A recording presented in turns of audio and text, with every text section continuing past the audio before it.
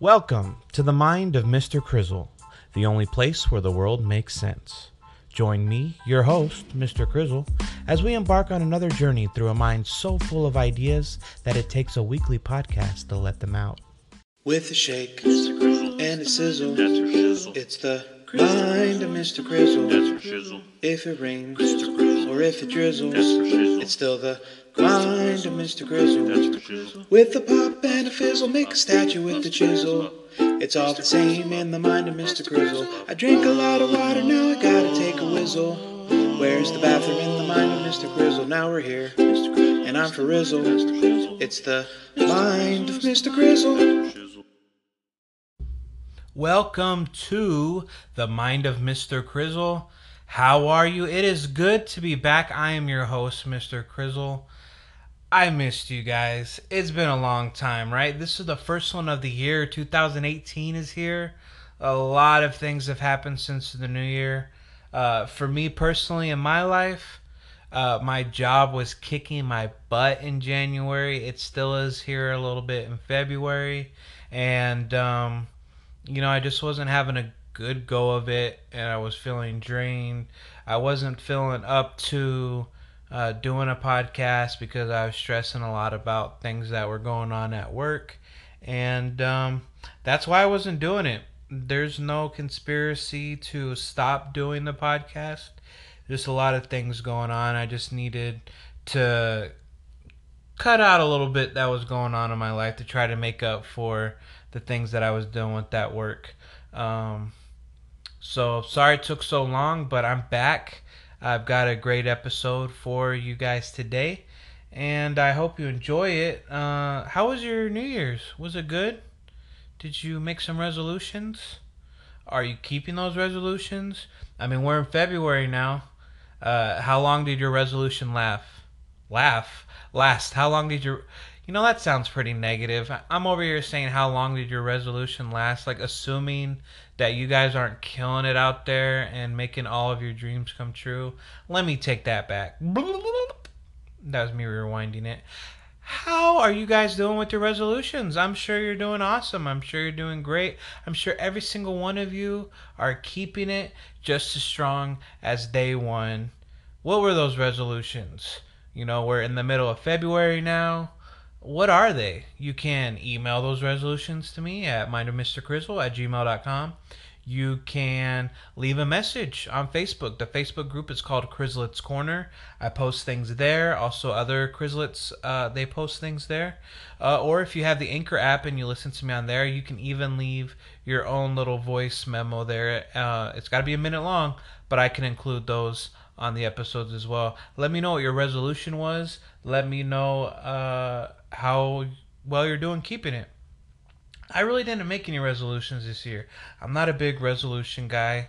I feel like if there's something you want to change about yourself, then you can just do it any day. You don't have to do it on that day. But some people do need that extra holiday. They love being on the same page with a bunch of other people. It makes things a little easier to do when you've spoken them out loud, you've put it out into the world, you've let your friends and family know that you're going to do this thing so they can be there to support you. Myself, on the other hand, I don't like doing that because then people know if you're not keeping your resolution. So I just keep it in my head, and I probably should have made one to be more consistent with the podcast, but it was hard. It was tough. But everything's good now. I'm glad to be back. You might hear some squeaking and some creaking in this episode. I don't know what happened, but somewhere along the line, my chair got extra squeaky. My desk got extra creaky. And it could just be the cold weather kicking in. I'm not really sure. It's been cold for a long time here. I'm getting kind of sick of it. But bear with me if you hear those noises. Just think of them as a nice little adding to the ambiance of this week's episode. Let's see. What do we got going on? Well, we're going to... a little while ago, I posted about some near-death experiences I wanted to hear back, so we're going to talk about those. They're not going to be they're not going to be too serious. We got a couple serious ones, but everybody in these stories are good. They didn't die. That's why they were able to send these stories in. So we'll go over that. There's going to be a long segment for the my opinion segment where I share my opinion about movies, books, TV shows. Because it's been so long since we've done an episode, I've watched a lot of stuff. In fact, it's kind of embarrassing when I was going through all the things that I can even remember that I've watched since last episode. But you got to remember, I had some family in town, so we'd like to go out to movies during that time when they were here for the holidays. And kind of as a way for me to escape, like I was saying, just issues at work, it was getting kind of overwhelming. I like to just veg out, lay in bed, and watch something on my phone or pop some popcorn and watch something with my wife. So a lot of these things can be found on Netflix, or maybe it's a movie rented on Vudu. So there's a lot of things that we're going to talk about tonight. I'm going to try to power through those. There won't be any spoilers for that, but I will give you an idea about each thing that we watched, and then you can decide if you haven't seen it already, if you want to or not. I do the work, so you don't have to. Then we have our normal segments like the life hack, ask fast or fast ask, and we'll go ahead and wrap up the episode after that. So that's what we got to look forward to. I'm gonna go ahead and jump right into the my opinion segment, so we can be on the same boat as to what media I am consuming to fill that hole in my heart where my job is. And if you can't tell, I have not been happy with my job. Let's go over that real quickly. I'm very grateful to have a job. I know a lot of people out there are struggling, and I honestly do feel blessed to have this job. It's taken care of my wife and me for many years. It's just it's getting a little overwhelming right now, and I needed some time to just kind of recuperate myself to get back to what it is that makes me so I can be refreshed and get back to it. So, if just quick, if you guys are having issues at work, you don't like your job, don't be afraid to try looking for new things. I know it can be scary. That's really what's been holding me back lately as I've been looking for a new line of work. I definitely want to have something before I leave this job, but it's scary because it's a whole new experience. I've been working with this company for about 11 years now, and it's been a big part of my life. So uh, it is scary, but doing the podcast has, in a weird way, kind of helped me realize that I don't need to be unhappy with what I'm doing. I can find things that make me happy and find a way to make income and a living off of that. I see it all the time, and I want to be able to do that so I'm not feeling so worn out or grumpy when I'm with my friends and my family. I don't like to deal with that kind of stuff. That's not who I want to be. So I am looking for different avenues to find work elsewhere. But until then, I'll still be here. I do feel a bit energized now, so I can go back with a positive mentality. But for you guys out there, if you are thinking about changing your line of work, go for it, I say. Um, you're never too old. You're never far enough in your life where you have to settle with being unhappy with what you're doing. You may have to struggle a little bit until you can get into the flow of things, but I say go for it and do something that makes you happy. So, what makes me happy is doing this. So, let's get into the rest of our episode. And here we go. If you're wondering if it's lame or if it's groovy, here's the segment where I share a review of a movie. If you like Despicable Me or even Minions, I didn't, but that's okay. It's just my opinion on the show. Don't you know? That's my opinion. We got a lot to cover, so just let's get right into it. I watched a lot of stand up. If you go to Netflix, they have a lot of wonderful stand up specials on there. You can find a comedian that fits your style of comedy. Comedy is kind of tricky because it's very subjective. It's up to the viewer to decide whether they think it's funny or not. And people have a lot of different senses of humor. For me and myself, I tend to lean towards the more edgier comedy that maybe is a little bit more inappropriate. Things where you just don't expect what they're saying. Little dark humor. I'm a fan of that. The reason why is because I think the trick to comedy is for something to happen that you don't expect. And I find with a lot of the more, I don't know, more streamlined comedians, I tend to kind of see their punchlines coming before they give it, so it's not as funny to me. For example, one that is actually a very famous comedian. Maybe you have heard of him, maybe you haven't, but his name's Brian Regan. I say he's famous because he is, and it's kind of funny because he's so famous, but a lot of people don't know who he is. He's been in comedy for many, many, many years. His act has always been what they consider a clean act, where you can basically watch it with the whole family, and you don't have to really worry about any kind of cursing or bad, themes coming up, which is great. But for I don't know his style. It isn't because he doesn't swear or anything like that. It's just his style. It seems a little bit too predictive to me. It's not really something I can relate to too much. So his is nunchucks on flamethrowers. I do have to say though, if you do like, I would compare it to like if you like watching maybe what's some popular show like maybe The Big Bang Theory, like stuff like that on TV. Maybe you'll really like this. Um, I think that the listeners of this podcast would probably like Brian Regan, nunchucks and flamethrowers, but for me, I don't. It's a little too vanilla for my liking. I'm gonna get into the ones I do like, and you're gonna see the vast difference between the two. So the next one, he's one of my well, he is my favorite comedian, and that'd be Dave Chappelle. He released a two-parter on New Year's. One was called Equanimity, and the other one was called The Bird Revelation. This was unique because Equanimity is your more traditional type of stand-up special where he's like in a big venue. He's got his act down where he's very much like on script with what he's saying.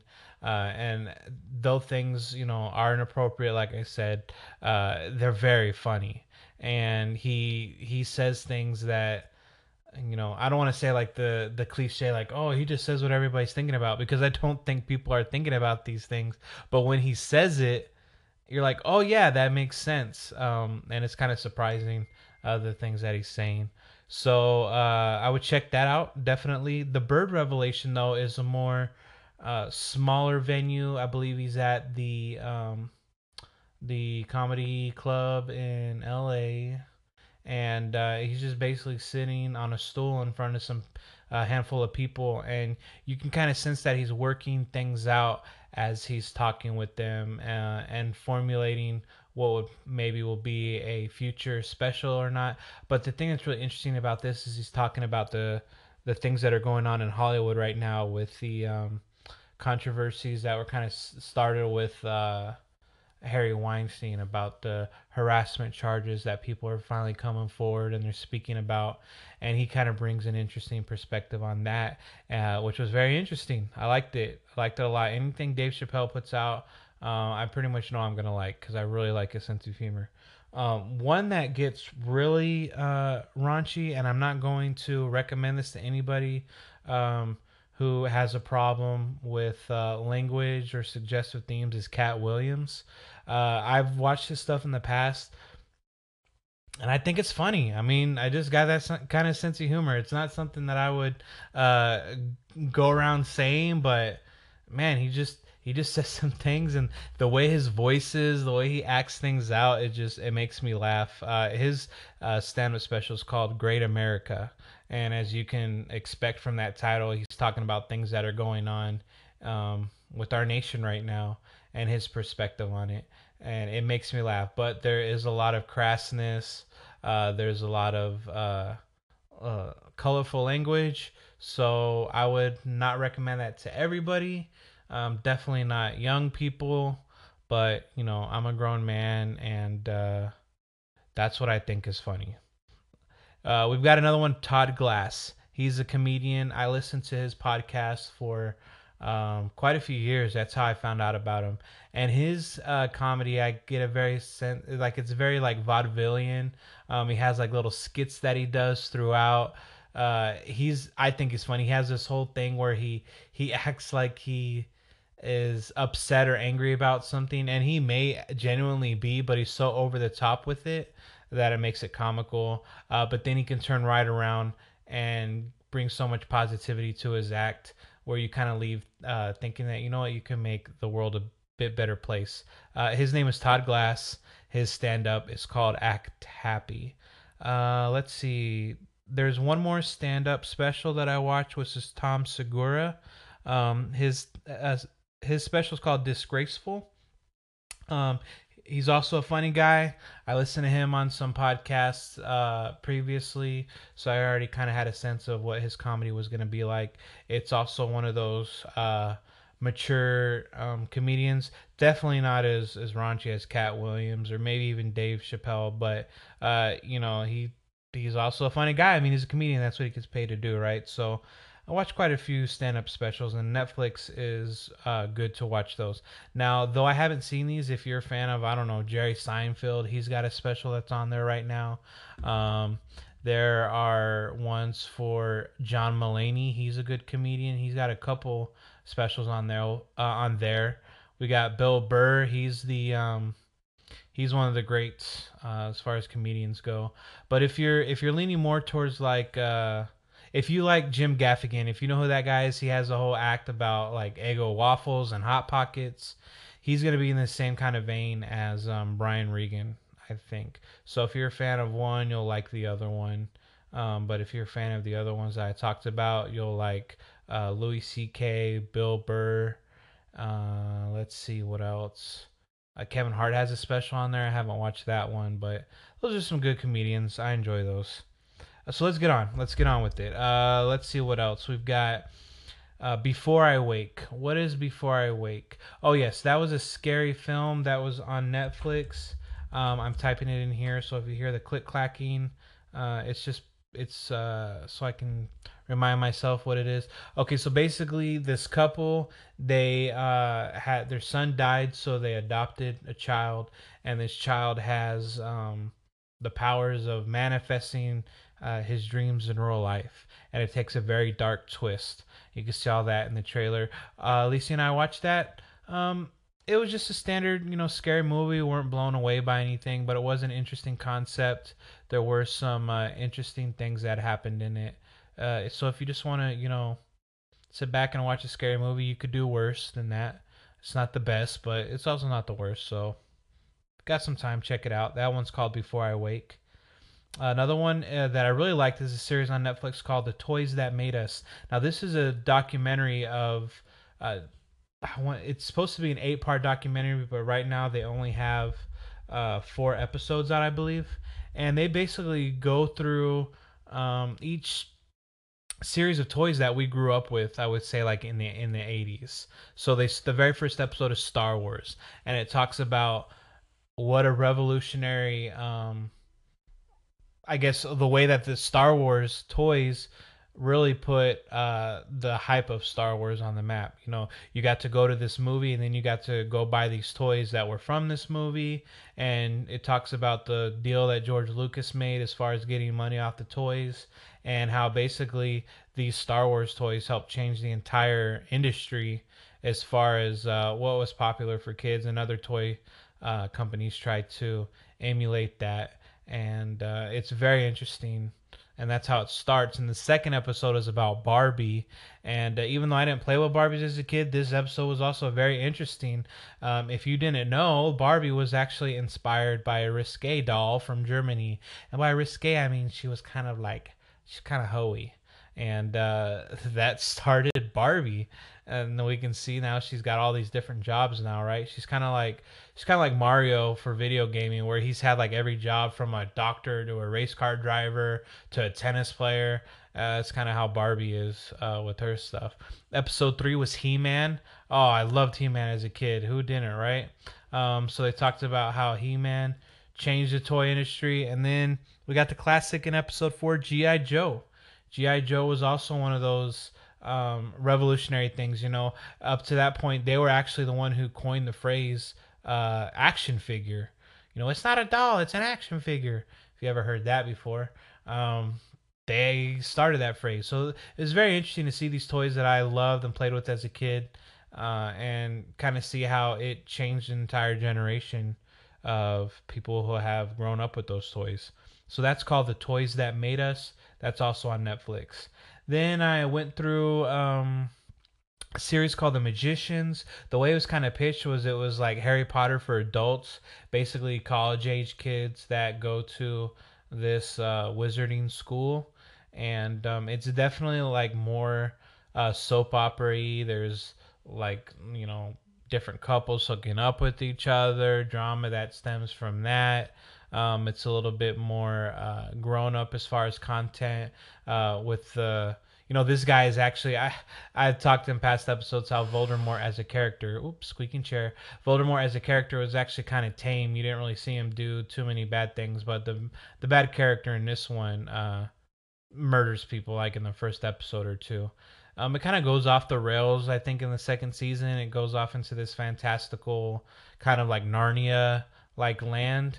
But once I start something, whether I really like it or not, I like to finish it. So I just kept watching the episodes until I was finished with it. But I love Harry Potter. I love that kind of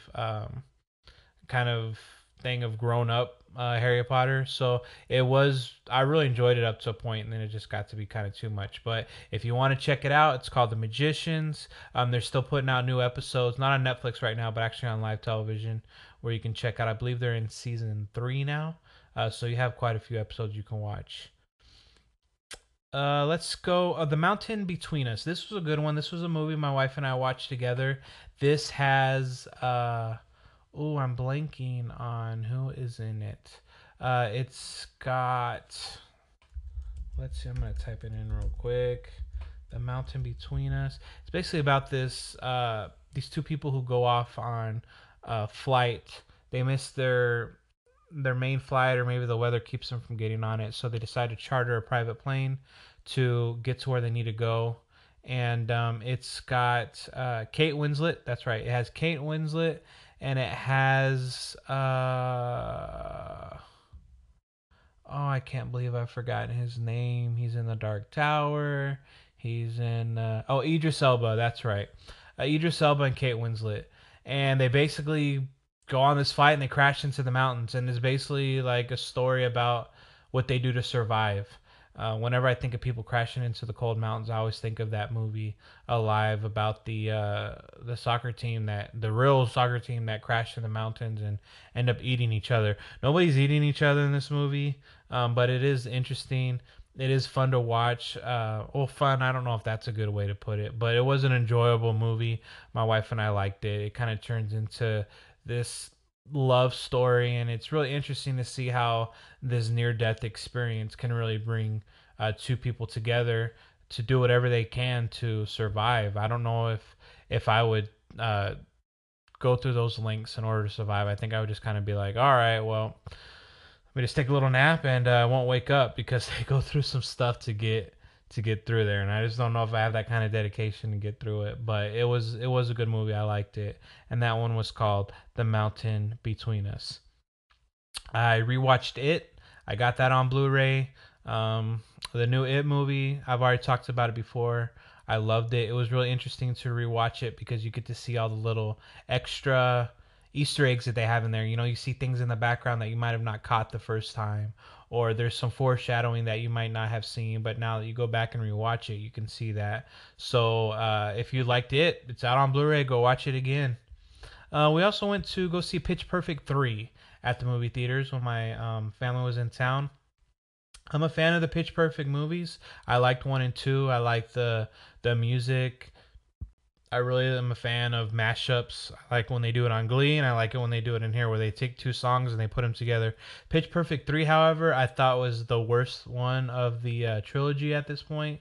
There weren't a lot of mashups. They were just singing regular songs, trying to do different styles on it. There was a lot of storyline about Fat Amy and a family member of hers. I don't want to spoil anything, but that's what a lot of the movie was. And Fat Amy is, I guess, funny in small doses, but to put the whole movie around her, I just wasn't feeling it. So with that, and then the music not really being uh, up to the caliber that it is in the other two movies, and that's saying something, then it wasn't really one that I enjoyed watching that much. But if you don't really care, go watch it. I guess it's just one of those silly movies that you can watch if you have nothing else to do, I suppose.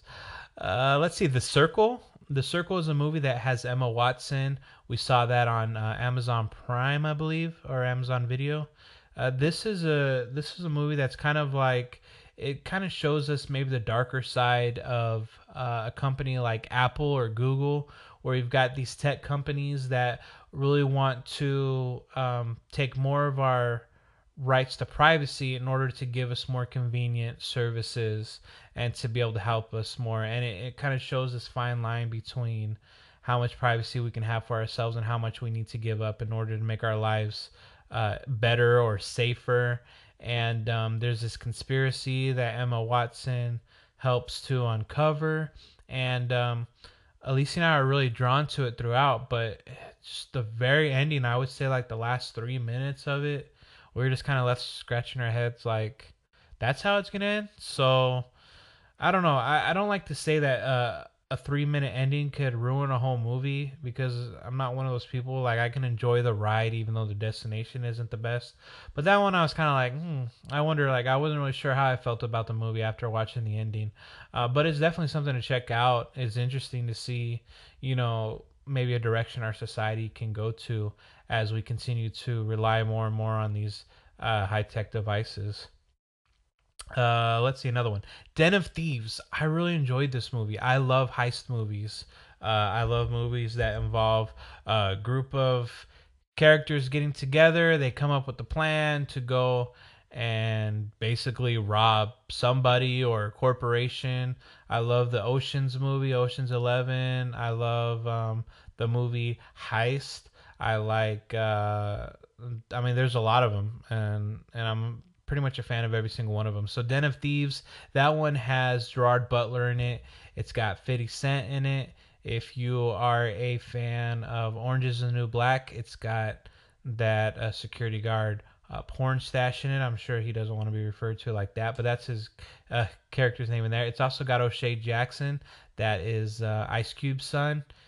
It's a good movie. It's about a bunch of, not a bunch, but a group of guys who go and they decide to rob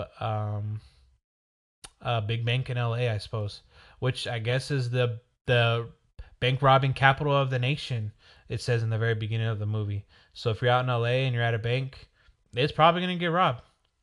That was Den of Thieves. I would recommend it. It was good. The next, well, while we're talking about the heist movies, there was a show that came out on Netflix. In English, it is called. I just looking at it earlier because I watched it in Spanish because that's how it was originally filmed. I did watch it with the captions, the subtitles. I'm not a fluent Spanish speaker, so that wouldn't have done any good for me had I watched it like that. But it looks like when you go to search for it now in Netflix, instead of being called La Casa de Papel, which is basically like the paper house or the House of Paper, oh, it's now called Money Heist. So if you're looking for it on Netflix, it's called Money Heist. They do have English dubbing over it, so you can hear like actual English speakers. But a little pro tip, if you're listening to them speak in English and you're watching the captions at the same time, they do not match up. So it gets to be very confusing sometimes when that happens. Excuse me, sorry about that. Oh, I had a sneeze. So that was really good. Basically, the premise behind this is you got a group of thieves who decide to get together to, instead of robbing a bank, they decide to rob a royal mint in Spain. Mint is basically where they print the money. And instead of the traditional, let's get in, still as much as we can and get out, they actually have a plan to fortify themselves inside of the mint so they have the maximum amount of time to print the most money that they possibly can. And then it goes from there. So that was a very enjoyable series. That one had, I believe, man, I don't know how many episodes it had, but it had enough to definitely stay interesting and give you a good time. Now, the only thing that I was kind of bummed about on that one, just a little FYI, is you would think that with the first season, I didn't even know it was going to be a multiple season show. To be honest with you, I thought it was going to wrap up at that one, but it is going to have more seasons. And the first season doesn't really wrap up the story arc, which I kind of like. I don't mind watching multiple seasons, but I kind of want the first season or each season to wrap up some kind of story arc before it goes into the next one, and this one doesn't. So it definitely left me feeling gypped. Like, okay, so now I have to wait a whole nother year to watch that. But it was still good. I still recommend it. Another one is David Letterman. He has his own show on Netflix now called My Next Guest. Needs no introduction.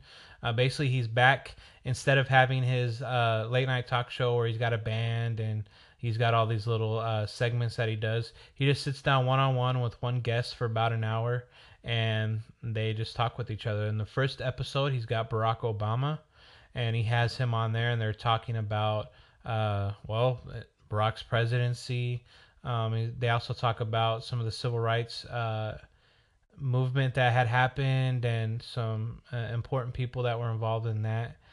And it was very interesting. It was really good to see kind of, just two people have a conversation like that without being interrupted by commercial breaks and all those type of things. It looks like he's releasing a new episode every month, I think, because the George Clooney one just came out. So that's the second episode with George Clooney. I haven't finished that one, but so far so good. I didn't know that George Clooney had so many famous family members, and that was kind of interesting to see. But that one is called My Next Guest. Needs no introduction, and that's from David Letterman on Netflix. All right, we're about halfway through, guys. If you need to take a break, take a break. It's okay. Like I said, I got a lot to catch up with. This is what happens when you go so long. But I want to make sure that I talk about all these things so you guys can find these shows that might be interesting to you and pick up. So if you got to take a break, pause it, go get yourself something to eat, and then come back. Just FYI, by the way, while we're talking about this, I do have a plan for future episodes to have more guests on. I know I can kind of drone on when it's just me by myself, and what can you expect? That's what you get when you're in the mind of Mr. Grizzle. So there will be more guests on. We'll talk about that more a little later on. But I really do enjoy just being able to speak with you and let you know the things that are going on with me. So let's get back into it. We're back into what I have been watching. And the next thing we're going to talk about is Manhunt Unabomber. Manhunt Unabomber. Okay, so this is on Netflix. Very interesting. It is, if you couldn't tell from the title, a little mini documentary. Not really documentary, but it's a biographical story that follows the Unabomber case.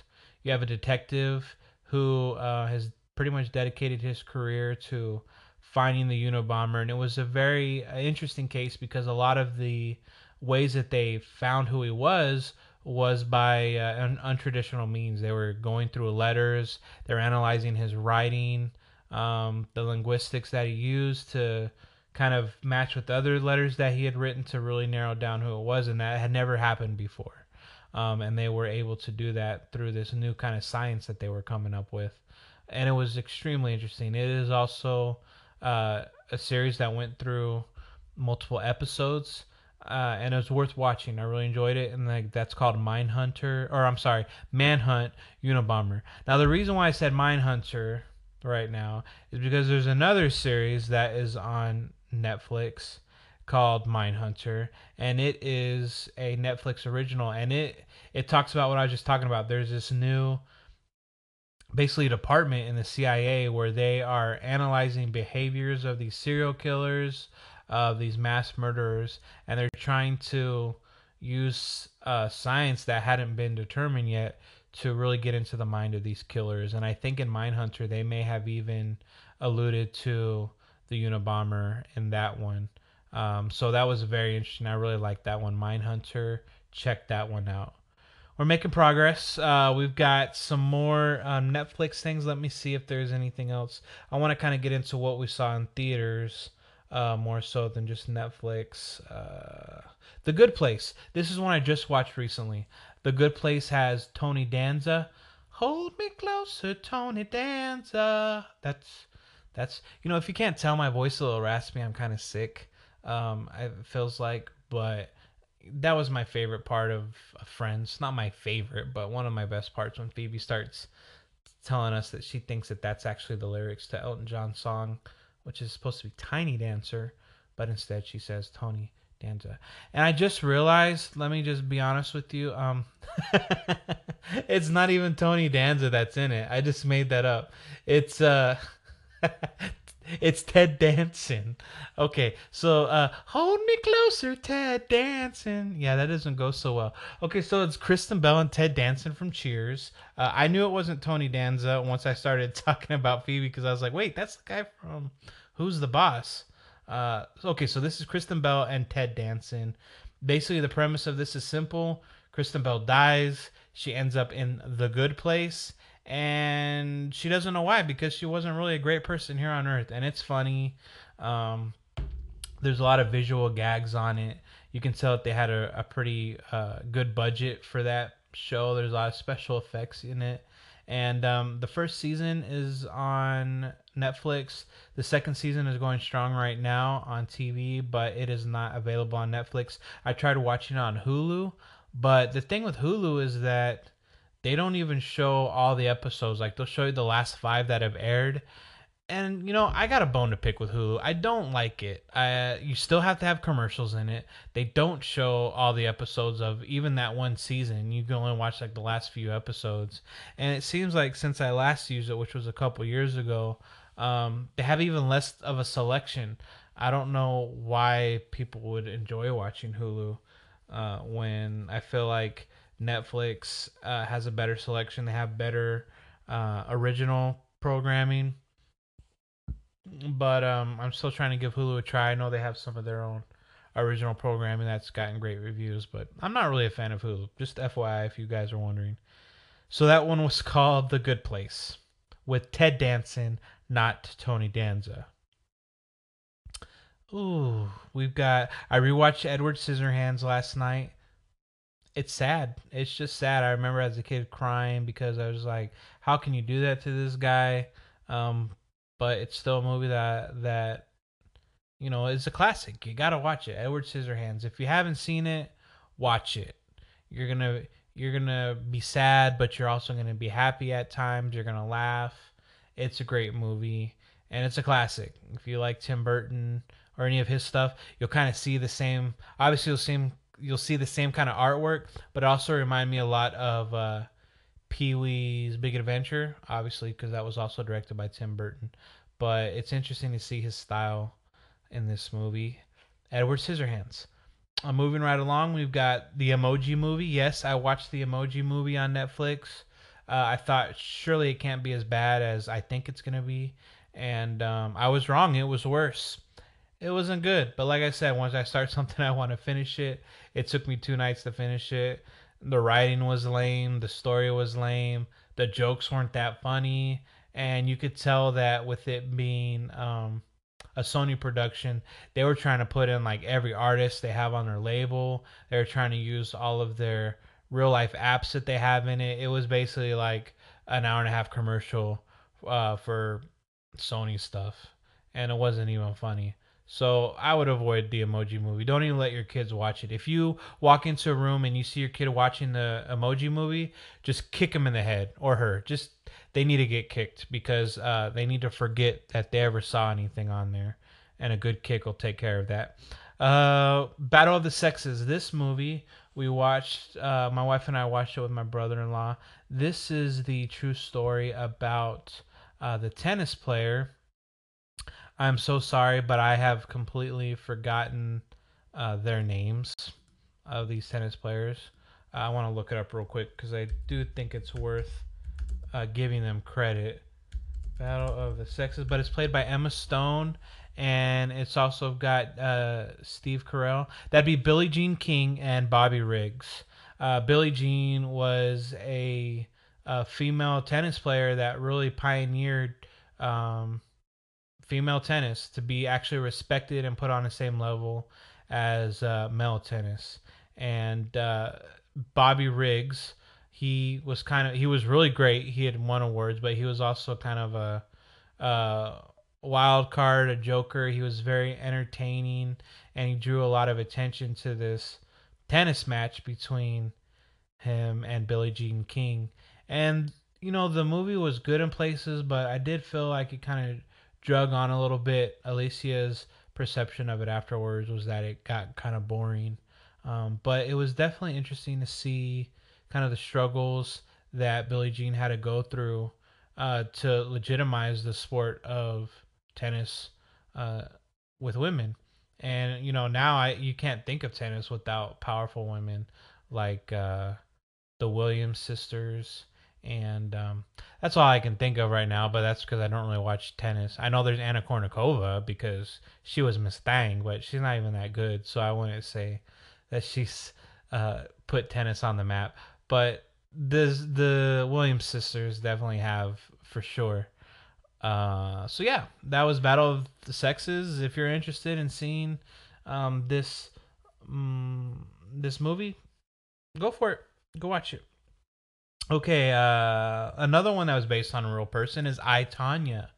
I really enjoyed I, Tanya. I thought the story of, especially around the Winter Olympics right now, the story was very interesting when it happened. I remember being a kid and seeing Nancy Kerrigan and Tanya Harding on the news, and this idea that this athlete had something to do with uh, busting up another athlete in order to get a competitive advantage, I thought was really interesting as a kid. And seeing this I, Tanya movie, it really kind of took me back to that time. It was shot in a way that makes it kind of a dark comedy. The movie, it was very serious issues, and there are some serious things that happen in the movie, but it's presented in a way to where you're not feeling so burdened by the heaviness of the subject matter. You're kind of coming at it more as a comedic approach to it, and it made it more palatable to watch. But we enjoyed it. It was good. I would recommend going to see that. I, Tanya. We saw Molly's Game. Molly's Game was a very interesting movie. It was like one of those movies where their narrator narrates the entire movie and tells you what's going on. If you're not familiar with it, it's about the true story of Molly Bloom. She was basically this Olympic class skier who ended up through these turn of events um, hosting the most exclusive high stakes poker game in the country and became an FBI target for this poker game. She basically started this poker game where you had to be filthy rich, a celebrity. It was very exclusive, um, and she was doing it legally. And then through turn of events, some stuff happened. It wasn't legal anymore. The FBI came and got her, and they really tried to pin her down to get the names of all the people who were involved, but she didn't want to be a snitch. Basically, she knew snitches got stitches. She didn't want to ruin those people's lives, even though they were kind of scummy people. And it was really entertaining. I liked it. She talked a lot about poker terms and strategies in it as part of the little narration. And I'm not a poker player, so I don't know how accurate the things she was saying, but it sounded like she knew what she was talking about, and it made it an interesting watch. So that was called Molly's Game. Check that out.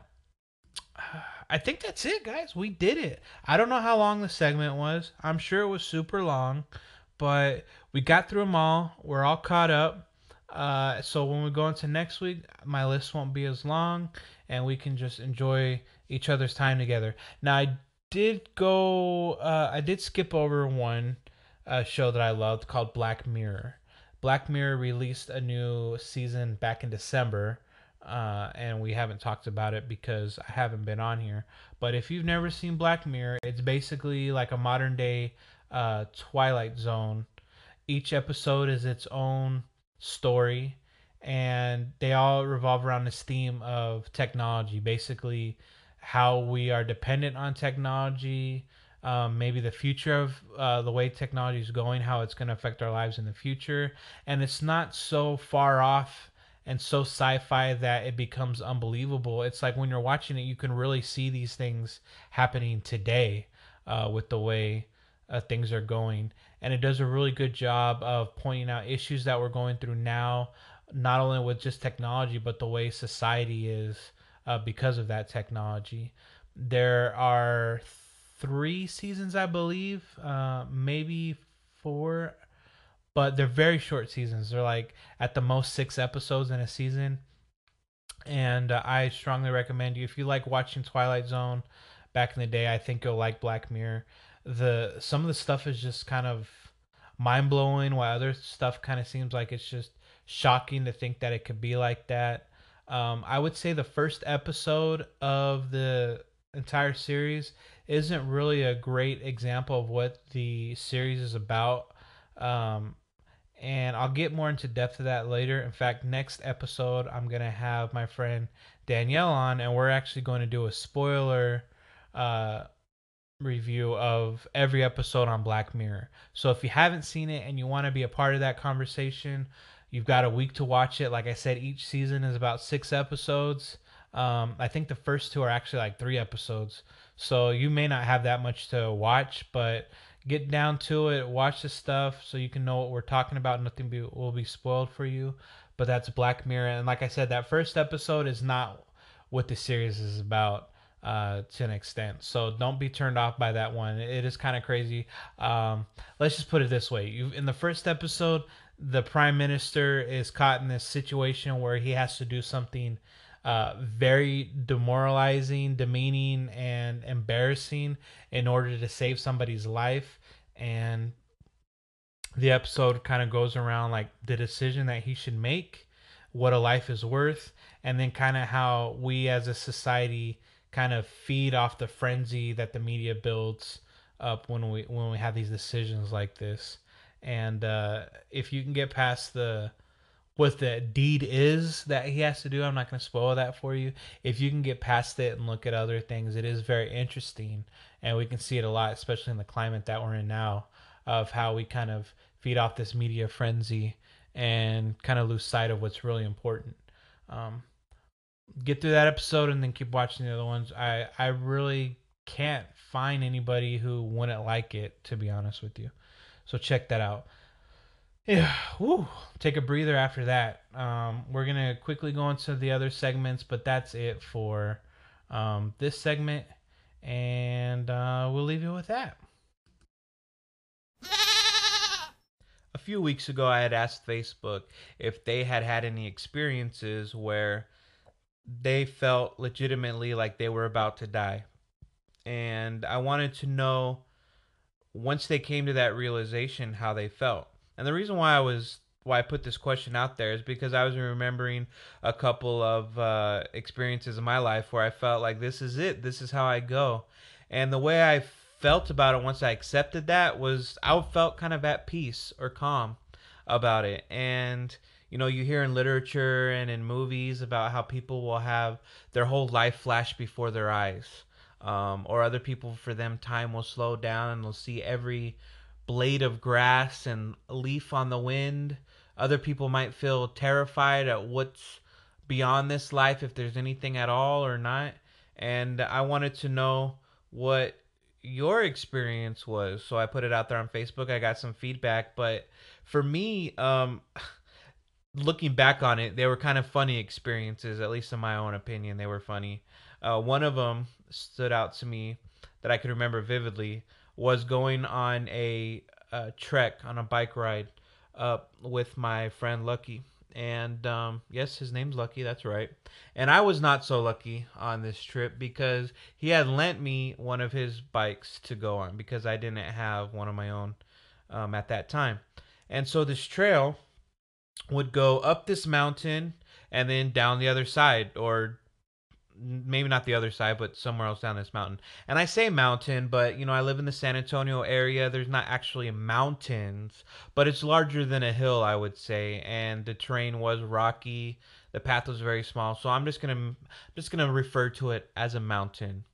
And we started on this trek, and he said, "Hey, look, the brakes aren't the best on this bike, but they'd be sufficient." And at the time, I didn't really care because we're going uphill. Like, how much brakes am I gonna have to use on my bike going uphill?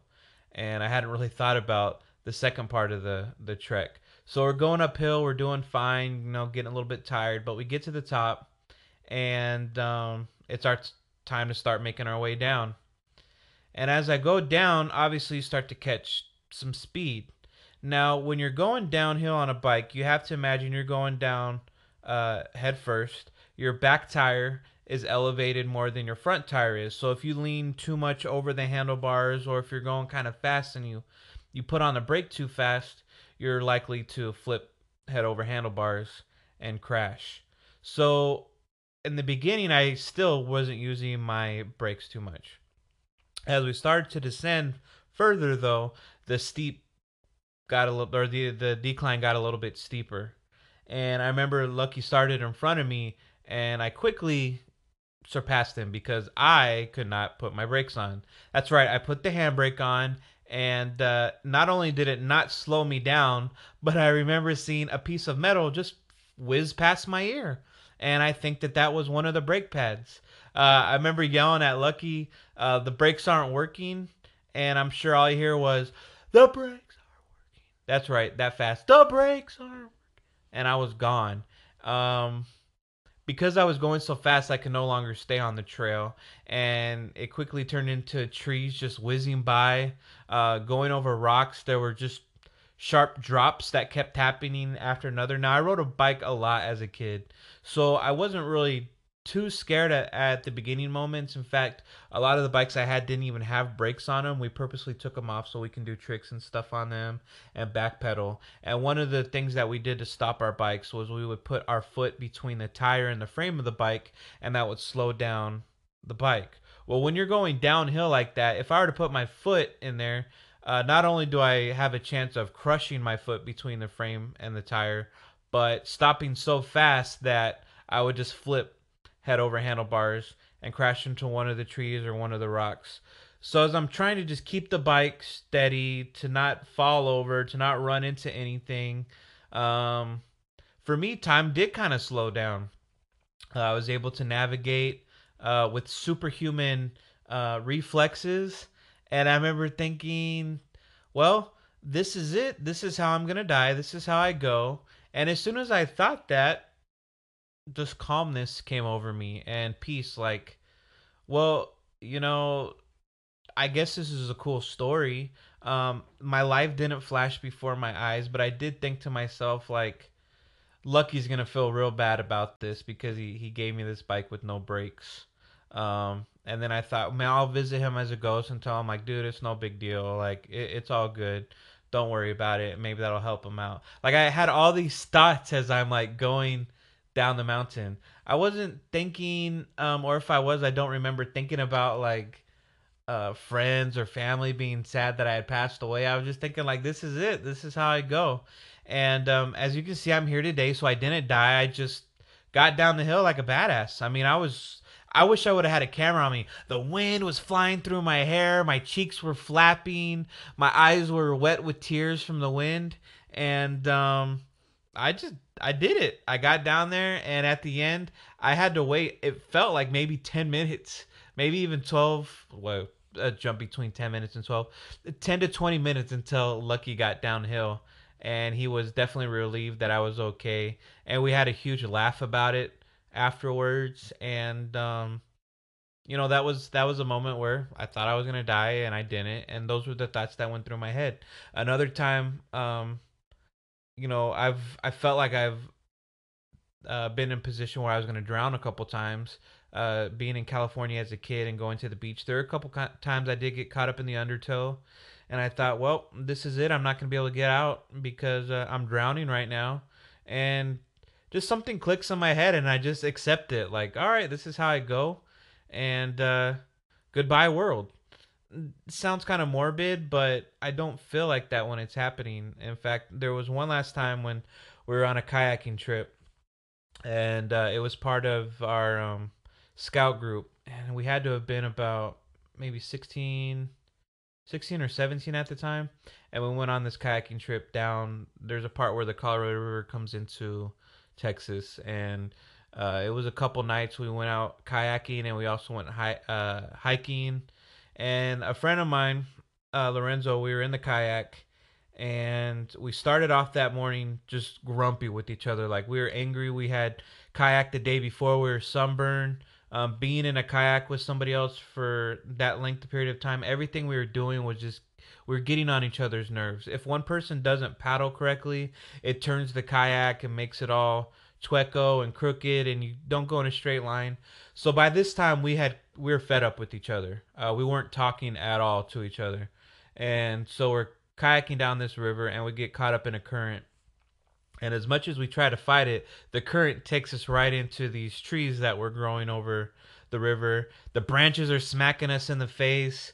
We're getting hit left and right. We've lost control of the kayak. I think I dropped one of my oars, or I think I dropped my oar, and I think he did too. And we ended up getting flipped upside down in the kayak. So we find our way out. We get up, and during this time, I'm thinking, this is it. We're going to die. I'm going to die on this trip. This is how I go. And again, that feeling of calmness comes over, and just, it's just very matter of factly, like, none of us get out of this life alive. What do I expect? This is how I'm going out with the story. And things seem to slow down. I grabbed a branch and pulled myself off to the side so I can get out from under the kayak. I saw my friend Lorenzo, and we looked at each other, and we just busted out laughing. We almost died, and something about that adrenaline getting released, and maybe the feeling relieved of not dying after all. We just started cracking up, and then we couldn't stop talking about it for the rest of the day. So I guess if you're getting in an argument with somebody, or you don't want to talk with somebody, sharing a near-death experience is a way to take care of that issue. So that was my experiences, and now I'm gonna share some of the feedback that I got from you, and I hope you enjoy it. Now, again, this isn't to be like morbid about death. I know it's a very sensitive subject for some people. It's just more about the psychology of what goes through your mind when you think that these experiences are about to happen to you. So I hope you find this interesting.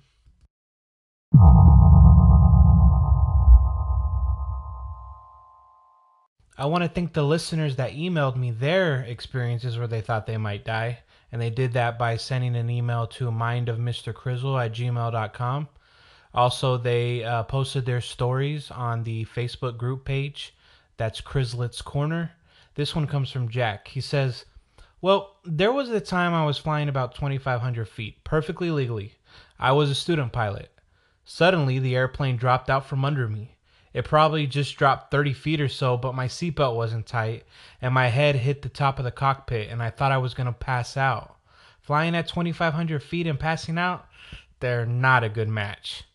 Then there was this, well, first, before we go into the next story, that's pretty scary. I remember when I was a kid, I had I guess, the fortunate opportunity to go up and be one of those junior pilots where you got a real pilot that takes you up into the air, and then he basically hands over the controls for the steering to you.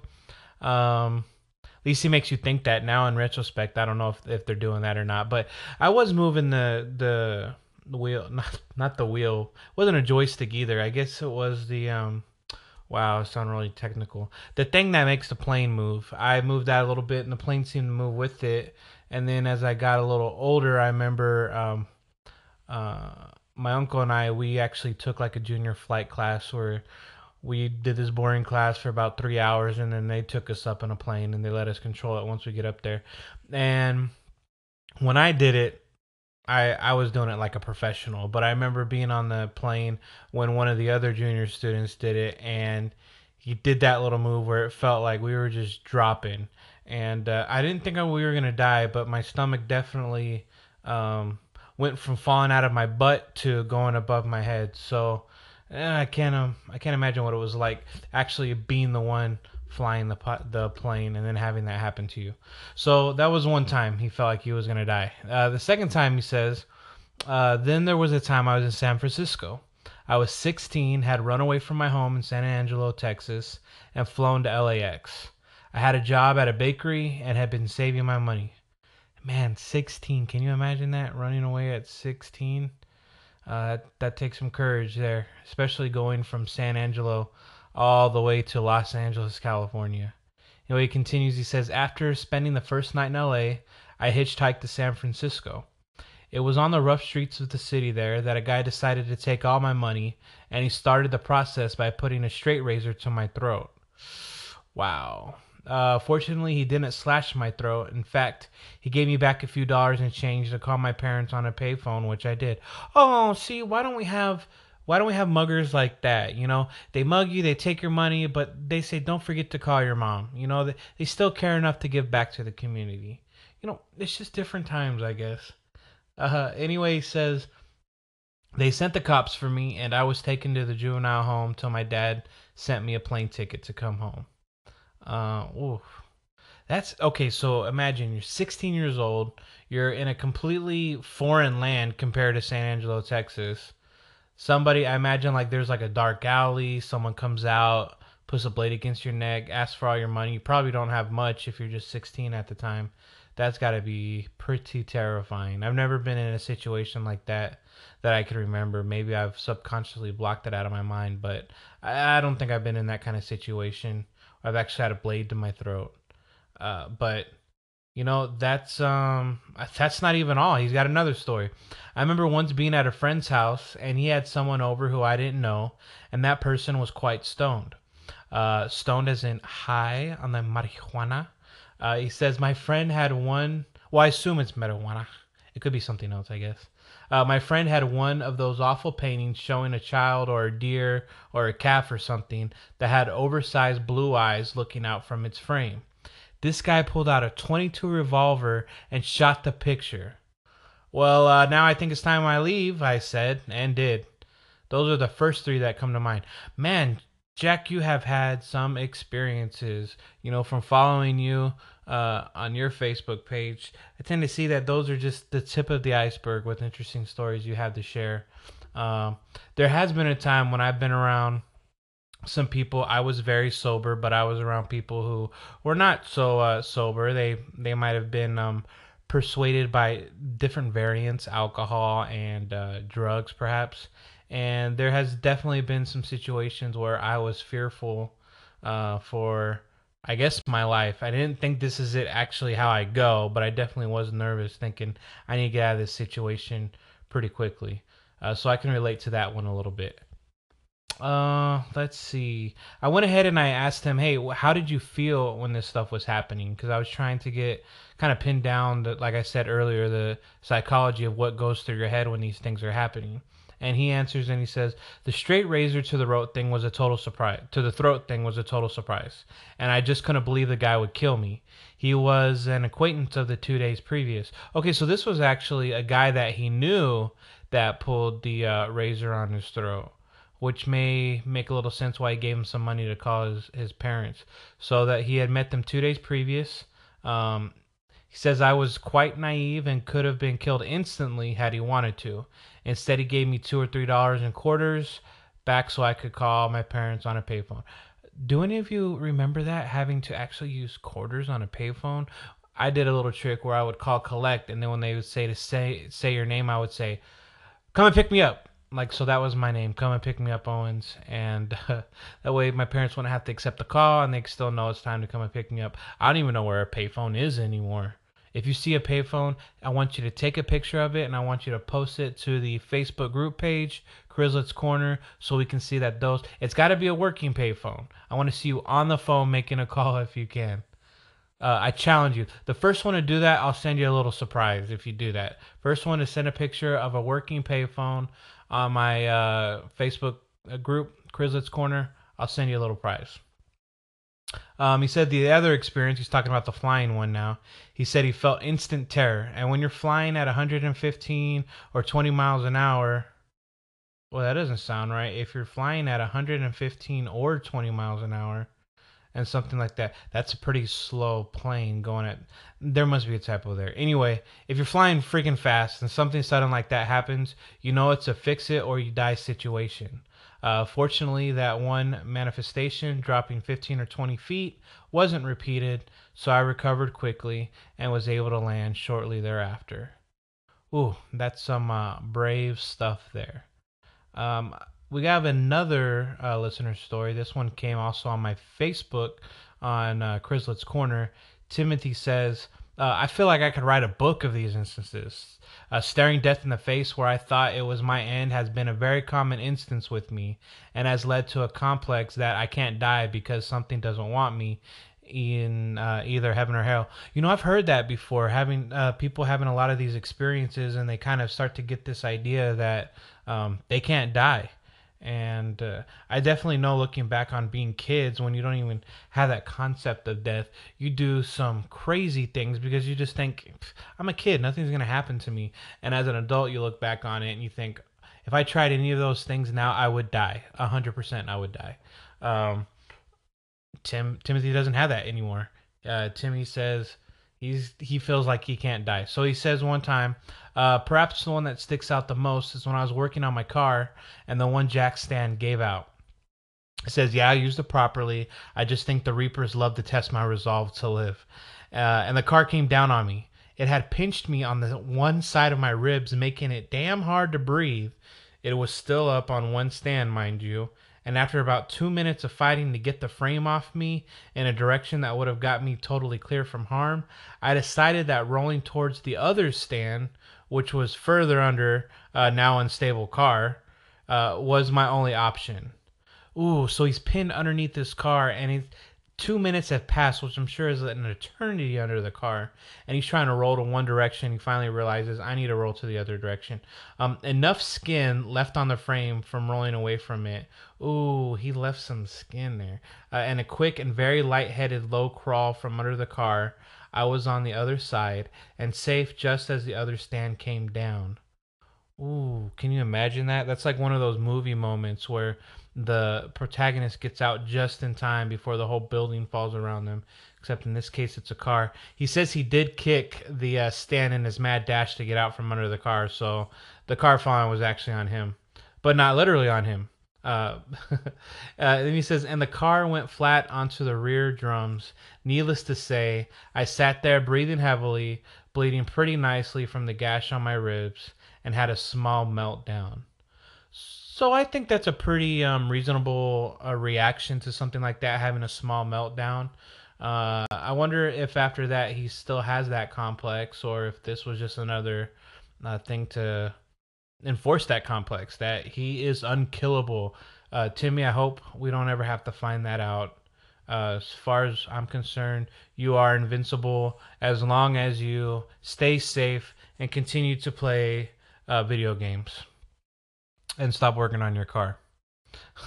Okay, this one comes in from Bobby. This is also from Facebook. He says, in middle school, a few friends and I were playing in a flood-filled pond near their house. Remember being kids and you would just find things to play at near your house, like ditches with water with slime on the top, or this scary storm drain or something like that. I mean, what weren't those so fun to do? I've got tons of stories like that. Anyway, he found a flood-filled pond near their house. He says we decided to jump into the overflow portion of the pond where the water was fairly swift and deep. We floated downstream for 100 yards or so, and I remember seeing a friend in front of me turn around after fumbling around in the water and yelling at me. He was trying to warn me about a fallen tree underwater. My torso hit the tree and I was instantly stopped. So if you've ever been tubing, that's a big thing we like to do here in southern Texas. We basically get this large inflatable tire tube. We sit in it, we float down the river. There's been times where those rapids can pick up a bit, and if something's down there, you can bang your knee on the rock real easily, or in this case, fallen tree, and it is very painful. So he says, my torso hit the tree, and I was instantly stopped. The pressure of the water had me pinned so hard against the tree it was hard to breathe, and I distinctly remember not being able to make a sound. The water was moving fast enough that it created a pocket around my head so that I could breathe a little. The sound of the water was both deafening and quiet at the same time. I remember thinking that I was going to die and wasn't super panicked. That's kind of like me. That's how I felt. He says, I still didn't know how, but my body became loose and I wasn't hung up anymore. That was the end of our fun for the day. Yeah, I can imagine that would be. It sounds like he kind of has a similar situation. Maybe I don't know if it's related to water, maybe the feeling like you're going to drown, but he says when he was about to die, he wasn't super panicked. And, you know, it reminds me of when I was really little. My mom used to do this thing where she would just squeeze me and she would hold on to me and she would just basically do it until I would start freaking out, being like, let me go, let me go, let me go. And she would say, I'm not going to squeeze any tighter, but you have to just calmly find your way out of her hug, basically. And I remember I would have to calm down, stop fighting it, and if I just took my time and relaxed, I can find a way to wiggle out of her arms. And maybe that doing that has psychologically trained me in these situations to just calm myself and accept it and just kind of find a way slowly to get out of it without panicking. Who knows? I could be making all that up too, but I don't think so. I think my mom did that. So thanks, mom. Uh, another story that Bobby shares is he says is in high school, one of my best friends and I were big into kayaking. Ooh, a kayaking story. I had one. He said we decided to hit the Guadalupe River near Green, Texas, when there was a major flood. Now, when there's flooding on that river, I know because I've been down there. Those rapids can get pretty gnarly. Not like Colorado whitewater rafting, but it's still pretty fast. He says the river was flowing at over 4K CFS that day. I don't know what that means, but 4K is probably 4,000, and CFS that could be like I don't know. If you know, tell me. So the river was flowing over at over 4K CFS that day. I'm just gonna say that that's a lot. Very fast. It says Weco Falls has claimed a few lives under normal flow conditions, so that should have been a good enough warning. So he's basically saying people have died here before. They should have not done it, but Bobby's down. He wants that adventure. He says my buddy went way to the side of the river where it wasn't so bad, and I headed straight for the middle. People were parked all along the riverside watching the fury of the water, and they were screaming at me to stop what I was doing. When you got everybody yelling at you on the side, that's a pretty good indicator that you're not doing something that you should be doing, Bobby. He said the rocks and deep backside that make Hueco Falls had created the biggest reverse hydraulic I had ever seen. I knew instantly I was screwed. Yeah, I imagine. I paddled as hard as I could to get speed in hopes of getting over a huge wave of water. The nose of the kayak went nose down and was swallowed up. It launched me towards the crest of the hydraulic, and then everything went black. Again, I realized I was probably going to die and just held my breath hoping for the best. I popped up pretty far downstream just when I thought I couldn't last any longer.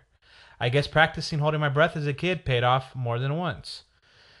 It's very similar to the kayaking experience I had. What people might not realize if you've never been kayaking, your feet or your legs are like underneath, kind of tucked away. So if it gets flipped over or something, you have to kind of like worm your way out of the seat in order to get free. You can easily get trapped under the water if you stay in the kayak like that.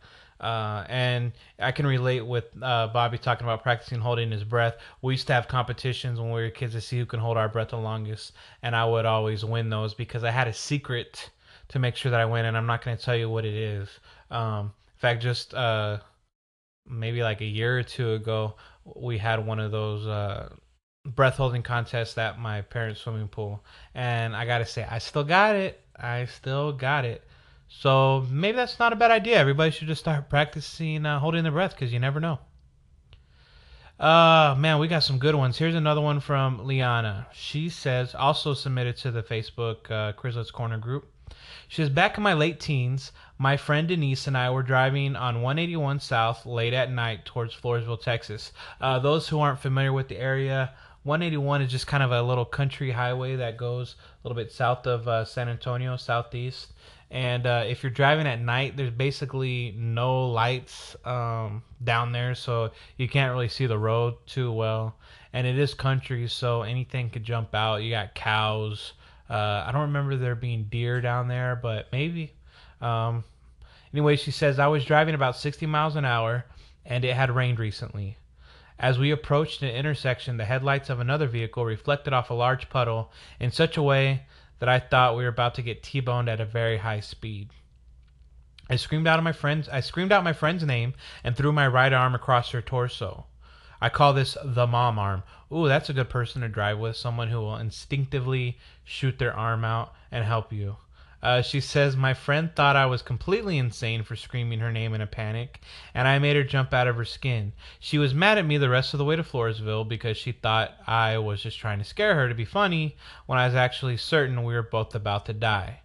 So this is a good example of not actually being in a situation where you could have died, but being in that mindset of this is it, this is how I go. So I asked Liana to tell me what she thought about when that happened, and she said she thought how awful it would be for her parents to have to bury her, to have to bury their child. And I think that that is a very selfless thought to go through her mind. I did not have that feeling when I was about to die. I was thinking about becoming a ghost and telling my friend not to worry about it. So maybe that's selfless, but that would be a horrible experience. So excuse me while my chair creaks for a second. I have to adjust here. Let's see. We got, I believe, our last story that was written in. This one comes from Isaac. He says that, now this is a serious one. He says that he had a brain hemorrhage, and he was induced into a coma, and he was revived the next morning with another shot. And then when they pulled out the needle that was in him, he almost bled out right there. And Isaac goes to this on a more spiritual level. He said that he received a blessing before the doctor had induced him into a coma, and that he felt that it was confirmed that the doctors would find where the blood came from, and that he would be fine. So he was calm throughout the whole ordeal because he had that confirmation, and he felt that he was going to be okay. He told his dad and the neurosurgeon what he had felt, and his dad said, well, let's see what the doctors can do. And the doctor said, oh, we'll find it and we'll fix it, because they thought he had an aneurysm. And I misread a little bit earlier. He said that after he received the blessing, he felt like the doctors wouldn't be able to find where this blood came from, but that he would still be fine. So what he's saying here towards the end was that even though the doctors were pretty confident that they'll find it and fix it because they thought it was one thing, he says that medicine is a great practice, but that his Heavenly Father knows each and every one of us and his needs, desires, and struggles. And it wasn't his time to be called home. And this happened just a week after his back surgery. So like I had talked about before, some people kind of think about their life passing before them. Some of them take it to a spiritual level where they think, they've got a protector watching out for them. And in this case, Isaac definitely did. He has a strong testimony of his Father in heaven watching over him. As you can see from these stories, people have all different kinds of ways of dealing with their experiences where they think that they might die. I'm going to go ahead and I got an audio clip sent in by Terry, and she talks about a time that her friend came over to spend the night at her house, and they had an experience where they thought they were going to die. And I'll go ahead and let her tell that story herself. So I'm going to add it on right here. Okay, Chris. So here is the story I told you that I would record for you for the podcast. So you asked a question on Facebook today if anyone had any experiences where they felt like they were going to die. And immediately what came to mind was a horrifying experience that I had as a teenager. I believe I was a sophomore in high school, and my best friend Melissa and I were home alone at my house for the evening, and it was already dark outside, and we decided we were going to watch scary movies. So as teen girls do, we stayed up watching scary movies and totally freaked ourselves out. And I remember going through the house and like turning on all the lights because we were so scared. And so we literally turned on like every single light in the house. And mind you, we lived out in the country at this point, and the property that my house was on, there was nothing out there. It's not like we were in a neighborhood, so there were no people who would just be wandering around. So it was really strange when all of a sudden Melissa and I started hearing noises from outside of the house. At first we tried to kind of, like write it off, like maybe it's an animal or something, but then these noises kept happening. And they would turn from it sounding just like something was outside to like scratching, like on the screen door is what it would sound like, or like a tapping on the window. And my house wasn't very big, and it felt like the sounds were coming from all around the house. Like it might be over on this side of the house, and then all of a sudden there was a sound on the complete other side of the house. And Melissa and I got so scared. We literally were crying in fear. And I remember us like getting down on our hands and knees and crawling into the kitchen because we have a lot of windows and we had turned all the lights on, so we were scared that people could see in and see us. And so we were in the kitchen crouched down, and I remember us like grabbing knives out of the knife block, and we were so scared. We literally thought someone was going to bust in there and try to murder us, and we thought we were going to die. Thankfully, it wasn't a murderer. It turned out to be my aunt that lived on the same property, and I guess she had been tipped off that we were home alone and watching scary movies, and so she thought it would be rather hilarious to freak us out. So she was literally running around the house, like scratching on the screen door and tapping on the windows and doing things to purposely freak us out. And whenever she walked into the house laughing, I remember Melissa and I just total shock. We had no idea that she was capable of that. And the next reaction was just pure anger. We were so upset. We were literally scared for our lives. And to this day, that remains one of the most horrifying experiences that I've ever had, and I know Melissa would say the same thing. And as a matter of fact, after I posted that on Facebook, I saw she even went and commented and was like, that's the first thing I thought of when I read this too, because to this day it remains one of the scariest things that both of us have ever experienced. And every once in a while it just comes up in conversation with us, and we still get so angry at my aunt, and we still talk about how horrified we were. So there you go. Terry, thanks for that story. I can relate with you 100%. If you guys go back to episode 8, I believe it's Tales of Terror, that I have my mother on there, you will know that my parents took great joy into scaring their children. So in this case it was your aunt, but in mine it was straight up my parents that loved to just make me feel I was gonna die at any second through terrifying means. So I appreciate you sending me that. If you want to send me an audio clip, you can email those to me at mindofmrcrizzle@gmail.com.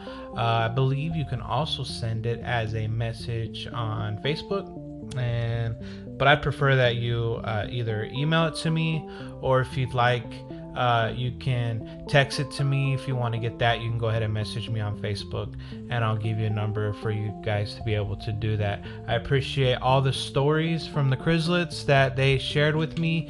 If you listen to this and you have some stories that you want to share, go ahead and still send those in.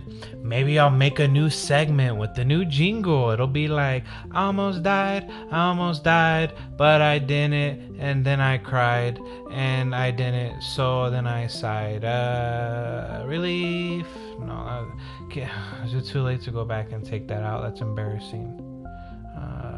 No, I'm gonna leave it. That was it. I'm leaving it. But that won't be the song though if you send in. So don't worry. You can send those in, and I won't make that song. Anyway, let's move on. Let's keep this episode rolling. Get into the next segment. Let's find out what it is. Ask fast or fast ask. Either way, say it's gonna be a blast. The fast ask or ask fast question today is, what always makes you laugh? Well, that's easy. It's farting.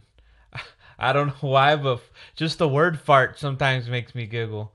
But a joke about farting, someone farting around me, I can't help it. It's just farts make me laugh. So just the other day, I was watching a video where a guy was picking up somebody for work, and before his coworker got in to the truck, he sprayed some fart spray.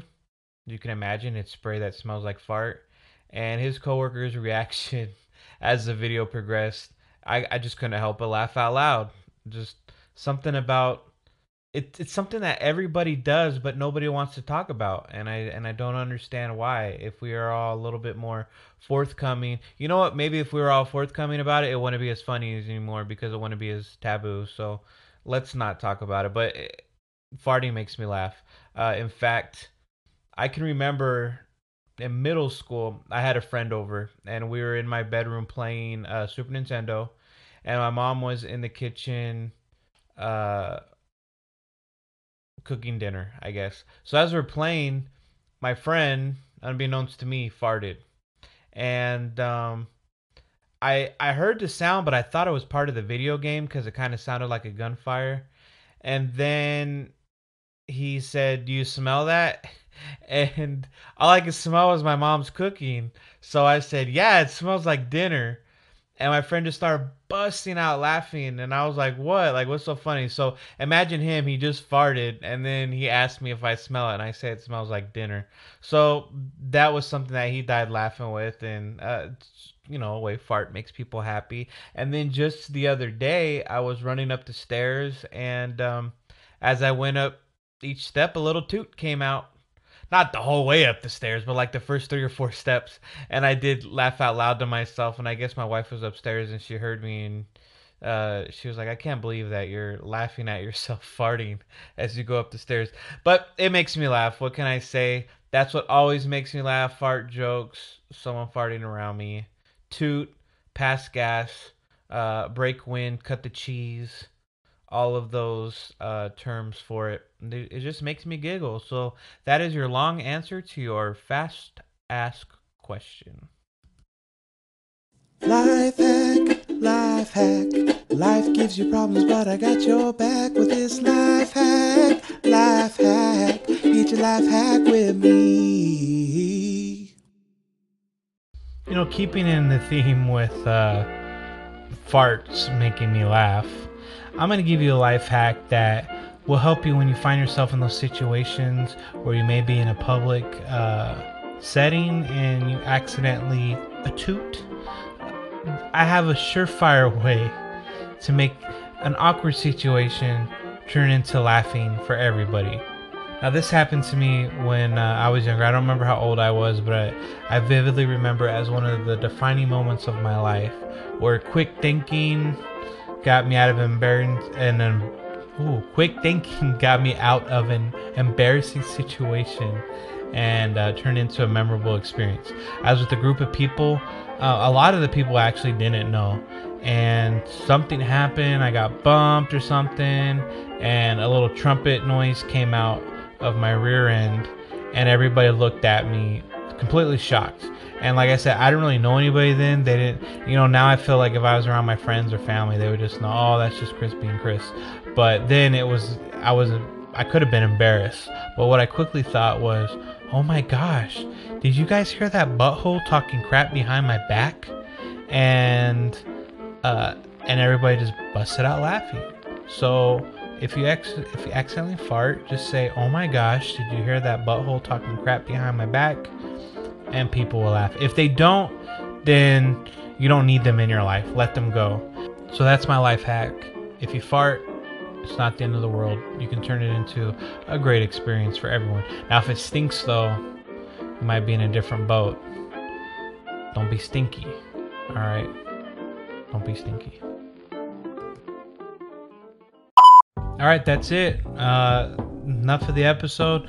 I know it got long in that one section, but you know what? I watched a lot of stuff. I had a lot of catching up to do. I won't let it get that long again before I do another episode. Don't forget that next week's episode, I'm going to have Danielle on, and we're going to do a spoiler cast of Black Mirror. So if you have not seen Black Mirror, catch up on it. Watch it. You've got a week to do it. Or you can just wait to listen to the episode until you've watched it all. But I really think it's something everybody will enjoy.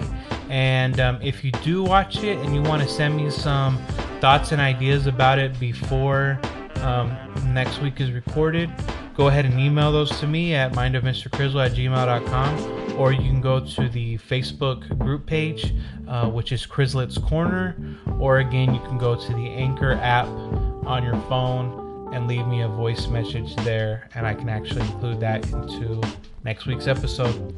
Hope you guys have a wonderful week, and I will talk to you later. Bye.